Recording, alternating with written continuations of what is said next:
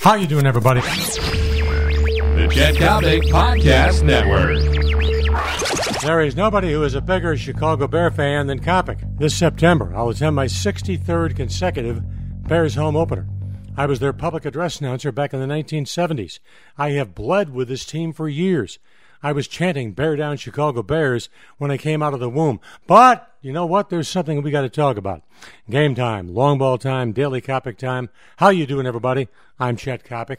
You know what? The fact of the matter is, the phraseology, Monsters of the Midway, is no longer applicable to the Chicago Bears. Monsters of the Midway is about George Halas, is about Red Grange, Bronco Nagurski, Sid Luckman, Rick Caceres. It's about Bill George. It's about Dick Butkus. It's about Mike Singletary, Dan Hampton, Mongo McMichael.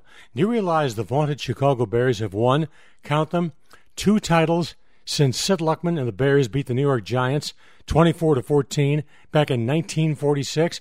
That's 2 titles over 66 years. Monsters of the Midway? I don't think so. Meanwhile, as usual, this is what I love about Chicago and love about the Bears. The Bears have 365-day-a-year talkability. Everybody is raving about Jay Cutler. Everybody's raving about Brandon Marshall. The fact of the matter is, this ball club is not as good as the Green Bay Packers. Not as good as Mike McCarthy and the Green Bay Packers. But I will say this much. The Bears will go to the playoffs as a wild card with a record of 10-6. You heard it here first. Meanwhile, can we take the phraseology, Monsters of the Midway, and put it in storage until the Bears win their next Super Bowl title? Let's do it.